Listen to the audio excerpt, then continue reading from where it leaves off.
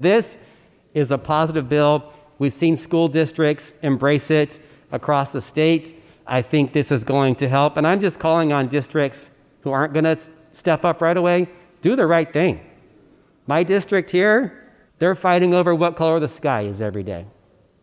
And we have 50,000 kids in these districts, and right here in our home city, who want to go back. Welcome to This Week in California Education, brought to you by EdSource Radio. And this week's sponsors, the California Endowment and the Sobrato Foundation. I'm Louis Friedberg. And I'm Jonathan Fensterwald. That was Assemblyman Kevin McCarty from Sacramento speaking on behalf of the bill, which the legislature passed overwhelmingly this week to nudge school districts to bring back more students for in-person instruction. It took more than 2 months since Governor Newsom first proposed a school reopening plan with $2 billion in incentive grants for the governor and the legislature to negotiate something and to get to this point. Basically, what the bill does is reward schools that start bringing kids back to school beginning April 1st, which is nearly a month from now. They'll get hundreds of dollars per student if they do so, starting with the earliest grades. And if they don't, the money that they would have gotten from the incentive fund will be cut 1% per day until May 15th. After that, they'll get nothing.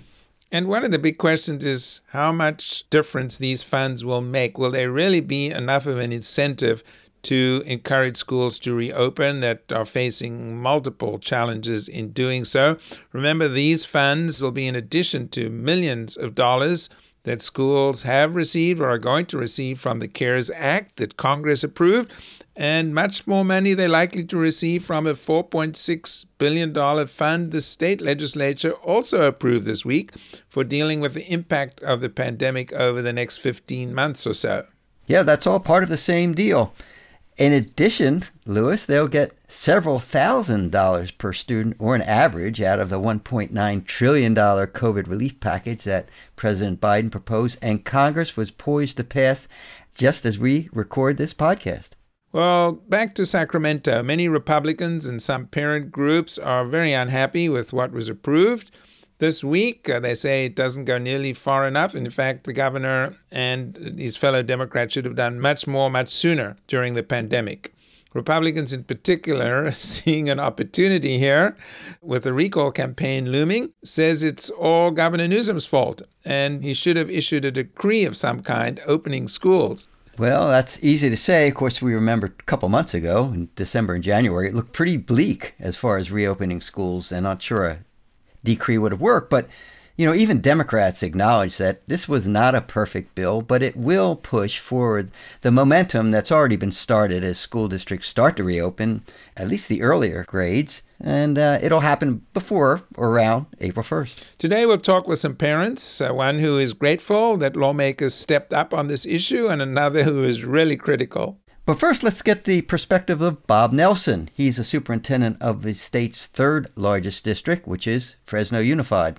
Just 2 months ago, he was heavily critical of Newsom's original plan, but now he says it's pretty much on target with his district's timeline to phase in sending students back to class. And John, I think you're going to have to move to your laundry room or something, right? Because we now have a tree trimming operation going on. So I understand it's a bit of an echo chamber, but bear with us and let's hear from Superintendent Nelson from Fresno. Welcome, Superintendent. Thank you for having me back on the EdSource podcast. So what a difference a few months in the decline rate of COVID can make. In January, you were on a show and you were strongly opposed to the plan that the governor had presented in late December.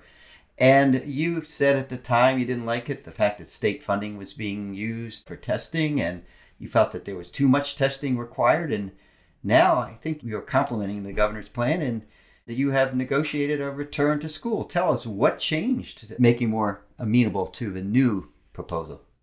Yeah, I think first and foremost, the reality of COVID in the Valley is very different. At the time the original press conference went down between Christmas and New Year's, we were in the case counts of 60 to 70 per 100,000. So in a much different place from a COVID perspective, and also some value added propositions in the Valley. We now have kind of universal access to vaccinations to all of our educators who request one. That's happening this week, literally hundreds and thousands of our educators being vaccinated. So there was, to some degree, we treated 1B in the vaccination schedule as like a hierarchical order with educators on the bottom. That is very different now, and teachers and educators of all classifications are having a universal opportunity to be vaccinated. And that's a game changer, and that's just different. It changes the level of fear.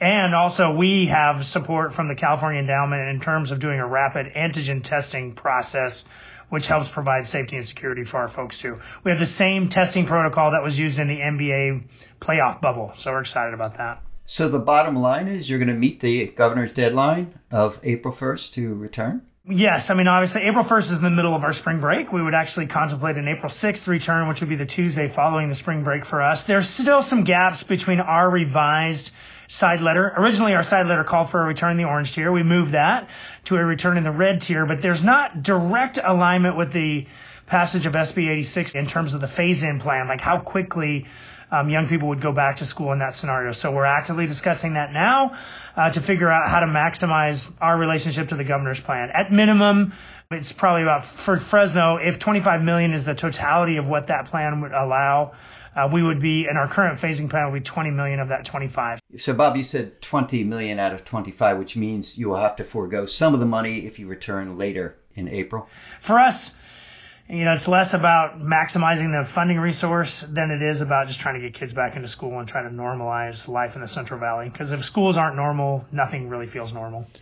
Superintendent, you were already moving to open schools at the beginning of April. So how much difference has this plan actually made to what you're planning to do? We've talked to some other districts, and they say, well, finding the money has really not been the biggest obstacle to opening schools. Compared to the CARES Act contributions that our district is going to receive, the money from this specific SB 86 is not necessarily the driving factor. I will say it has created a conversation around having some statewide standards for which everybody needs to adhere. That part's good, because previously, and what you've heard me say is having 1,037 different districts, each individually negotiating what that return looks like, creates a lot of chaos and cross-comparative. We're not going to lockstep ourselves into the plan in order to maximize the funding resource. Like, for us, we're going to simulcast for the kids that don't want to go back. We have a segment of our community that does not want to go back in person, but I don't necessarily want to sever all those kids from their teachers who are going back. So some portion of them is going to be present in the classroom, and the other portion is still going to be present in distance learning. And then we're going to have a hybrid model flopping back and forth about who's in class on any given day, with the intent of giving every kid the opportunity to do that. But you're able to sustain distance learning at a reasonably high level, as well as do this in person? We have about 120 teachers kind of piloting it right now, trying to give us feedback in live time, like how do you do this and do it better. Another 750 teachers that are going back to provide additional supports in person on the Mondays because they just want to be back with their kids, and they know they don't want to send their kids on to the next grade level if they believe they can't read well enough or they don't have full content knowledge. So we actually are going to have 10,000 kids back in before the governor's plan and this April 6th date even hits, right? We have 1 out of 7 kids back already, and forget sports, which is also back, which is fascinating to me that the one area we actually got statewide guidelines in quickly was sports. So with regard to the governor's plan, was it, Superintendent, that he encouraged the conversation and really speeding up the timeline? Or do you think it was simply removing the obstacles that were a problem to start with, that in fact his plan had presented? I think, John, is probably more of the latter than the former. I think it provides us a foundation on which conversations can be had.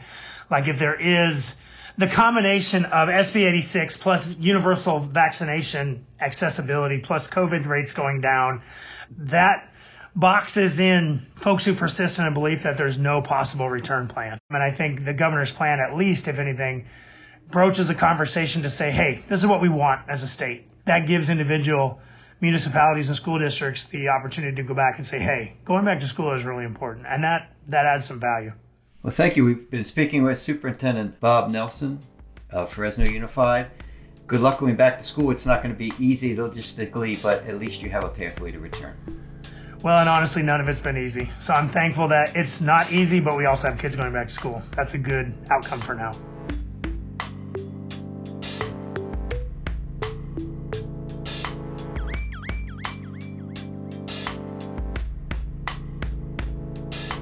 Let's move south from Fresno and hear from Scott Davison. He's a parent from Carlsbad who is also active in Open Schools California. That's an emerging statewide parent group that's been on the front lines of trying to get more schools to open to in-person instruction.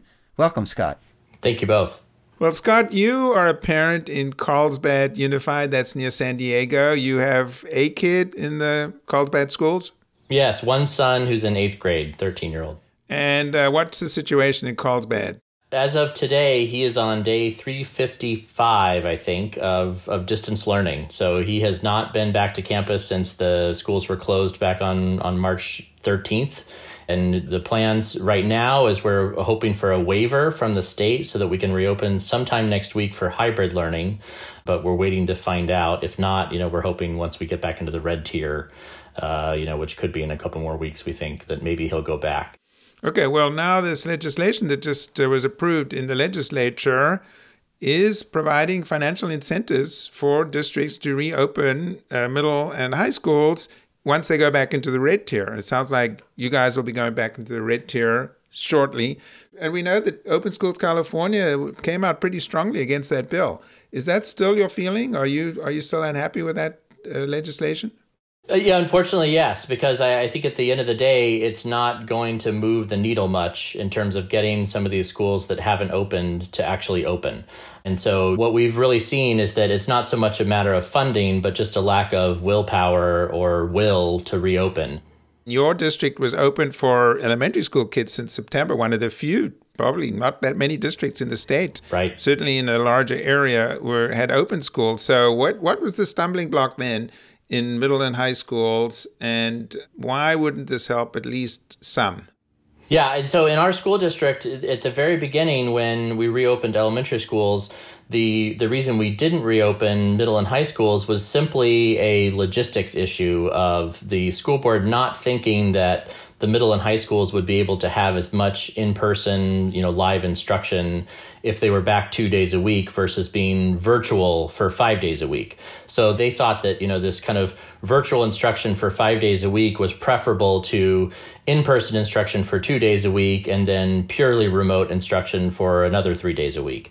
And so that was their initial impression. I think, very quickly, they realized that wasn't the case and that it was better to have kids back on campus in classrooms. And so they did pivot very quickly to coming up with a hybrid model to getting kids back on campus, but were thwarted by a lot of resistance from the teachers union. And so, again, I guess the bottom line is the legislation provides funding that we don't need. We've already, spent all the money that we needed to get our hybrid model in place.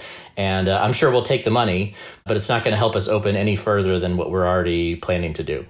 So one of the requirements, Scott, is that in order to receive the money, is that a grade, 7th to 12th, has to open as soon as the district turns to red, which could be soon in San Diego.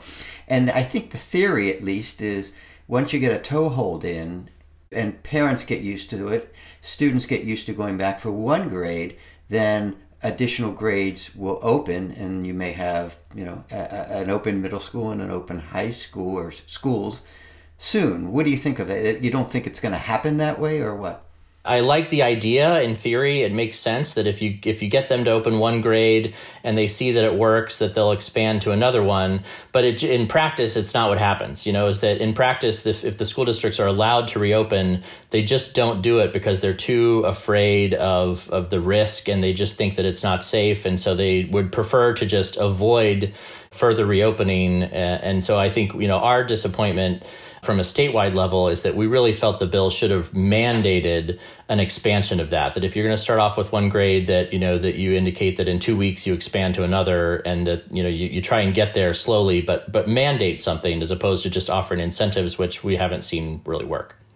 Well, vaccinations was another issue, and soon by the governor's decree, and now it's part of the legislation, that vaccines must be offered to teachers. So at least all teachers have the opportunity to get them probably within the next month. Do you think that will deal with some of the resistance that you've been seeing from teachers? Yeah, and again, I hate to be negative on all of this, but I think the school districts where they were already back or planning to go back, then you didn't really see much resistance from the teachers on requiring vaccinations to go back. And like I said, our elementary school teachers have been back since September without any issue, without really ever complaining or demanding vaccinations. And then you see other school districts like San Diego Unified just south of us, where the teachers are demanding, vaccinations, and then another 2 weeks after that before they will go back. So we'll see. That could be the best part of it, but we're not so encouraged. Okay, you're not happy with this legislation.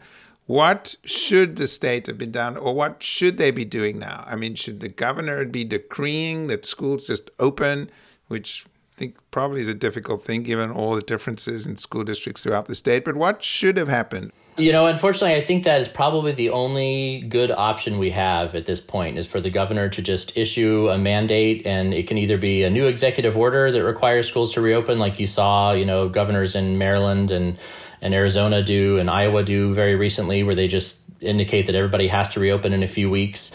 Or I think he could also do it the opposite way, which is to kind of declare an end to the pandemic emergency, where all of these restrictions that have been issued by the state in terms of case rates and thresholds and tiers just kind of go away, and allow school districts to reopen without all of these, requirements and restrictions and safety measures that have been constraining them from reopening when many of them were willing to.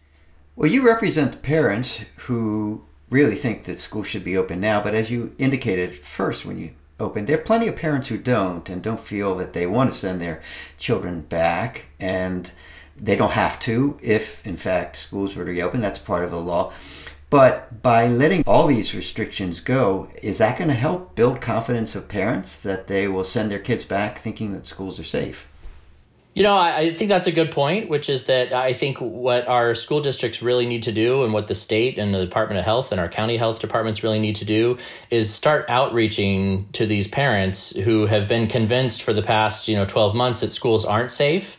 And they need to start telling them and showing them that they are. And they need to start indicating that, yes, we have a few basic safety mitigation measures that can be put in place and that will allow schools to very safely reopen, and try and, get some of these students and parents who are not comfortable with going back to school, comfortable with going back to school. And I think that is, a responsibility of these local districts.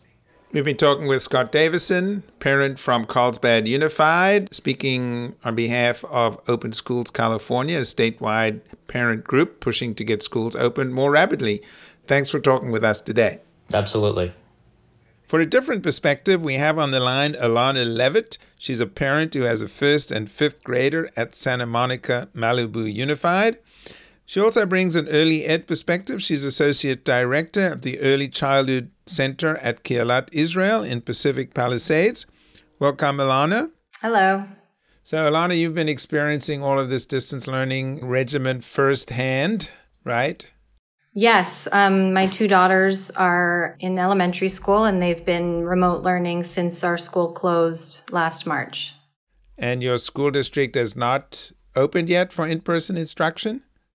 There are a few children that have been admitted back who require one-on-one attention. We try to reach the high-need children first, and we're looking forward to returning to school when it's safe. As a parent, I'm very eager for my kids to get back to school, and I also recognize that it takes a whole lot of planning to get there. And so I appreciate our principal and her plan to start with a program we call Distance Learning Plus. So the plan is just one afternoon a week? Is that what I heard? Yes. It's a pilot program, and it allows the kids to start to get comfortable being back at school, and it's going to help administration and all of the teachers learn these new systems. A lot of parents would be outraged or upset that the kids are only going back for like one afternoon a week. So let me ask you about, what is your take on this effort now in the legislature to encourage school districts to bring more students back? I appreciate that Sacramento is pushing it. They're getting a lot of pressure from parents, and parents are mobilizing. But again, as an early childhood educator, childcare centers have been open, many of them since the start of the pandemic, have never closed. So if early childhood educators have been working without vaccination, and often without a prioritization of vaccination like a lot of K-12 teachers have received, if we can do it, then I want our K-12 children to be given the same opportunity. At least some parents feel that the legislature and the governor should have done much more. But then there are other people on the other side who say, well, there's been a reality out there. We have a pandemic. People are dying. So this is not something that can be easily done. Where do you come down on that front? I think anyone who really sees the nature of this full scope of the pandemic, who sees the inequality that's taking place, who knows how complicated it truly is to what we're doing in this time. It's not black and white. It's not send kids to school and wash our hands of it. It's going to take time to get there. How are your kids doing? How have they managed? How have you managed? It's obviously for every parent and family, it's been a very big challenge. I also constantly have to recognize and check my own privilege because I have a grandparent who comes and facilitates Zoom school for my daughters at school. I am among one of the few and fortunate mothers and parents who was able to continue in my career and haven't had to leave the workforce due to lack of childcare. It is challenging, but my family is extremely fortunate. If nothing, during this pandemic, I've learned a lot more gratitude and recognizing the need to help the rest of our country and our state to help these children and families thrive like we've been able to. Well, thank you so much. We've been talking with Ilana Levitt. She's a parent of a first grader and fifth grader and a preschooler. So you've had your hands full. Thanks for talking with us today. Thank you. John, I think the big question now is how much difference the legislation that was approved in Sacramento this week will make. Right now, the majority of students in California are still in distance learning. I mean, can you see this even cutting that percentage in half to, let's say, 40% of students left in distance learning? Well, it all depends how you look at it, Louis, because ultimately it's parents' choice. They can send their kids back or not, even under this law. So if you believe the surveys, maybe 50% of the parents in many areas have no intention of sending their kids back right now. They don't think it's safe enough. But as far as districts are concerned, how many of districts will actually follow this law, and which is a matter of choice, not mandate. How many districts will actually open up? I think for sure probably elementary grades, because it's already happening. Middle and high school, I think it's going to be problematic. The bill removes some of the obstacles. There'll be more vaccines for teachers, and massive asymptomatic testing will not be required. That was what districts objected to. But at the same time, it's complicated to open up middle schools and high schools, so I'm not sure. Another issue that really concerns me is how much difference is this really going to make if students only get back mid-April, perhaps towards the end of April? It does seem awfully late in the school year. Yeah, I think so. Momentum's building on its own, for sure. But I think part of it is, what are you going to do with those 2 months? Is it going to be just a return to a typical full class the way you did before, or do you recognize the pandemic has had a huge effect on students? And so maybe the important thing is the transition to get students used to being with each other again and feeling good about going to school. For that reason alone, I think it's worthwhile in most grades, even if it's 6 weeks, 8 weeks. I think we're all going to have to dig deep and to try to do something that we haven't done before. We ran a commentary this week by Tyrone Howard, professor at UCLA, grew up in Compton, putting forward the notion of radical care, that this is really a time where we're going to have to think deeply about what we're going to do to make sure that we don't lose too many kids as a result of this pandemic. Radical care to do whatever it takes to make sure that kids succeed. One thing we haven't talked about, Louis, is in fact that many of the districts that will be reluctant to open are some of those most affected by the COVID pandemic, and that the families are most reluctant to send their kids back, and they may open later. As a result of that, or anticipating that, much of this money from the state and particularly the federal government is really going towards low-income kids, English learners. That's the way it's designed. And so the kids who will need it most will be getting most of the money under either the state or the federal program. It's a recognition that COVID has had a different impact depending where you lived. And of course, more money doesn't necessarily translate into good education programs. So that's going to be another key to make sure that the funds are spent in a way that makes a difference and on the most effective programs. Absolutely. And that wraps it up for this week's podcast. Our producer is Kobe MacDonald. Our music is from Nate Swartz Jazz Orchestra and EdSource's own Justin Allen. Please subscribe wherever you listen to your podcasts. I'm Louis Friedberg. I'm John Fensterwald. Thanks for listening. Stay well. We'll be back next week.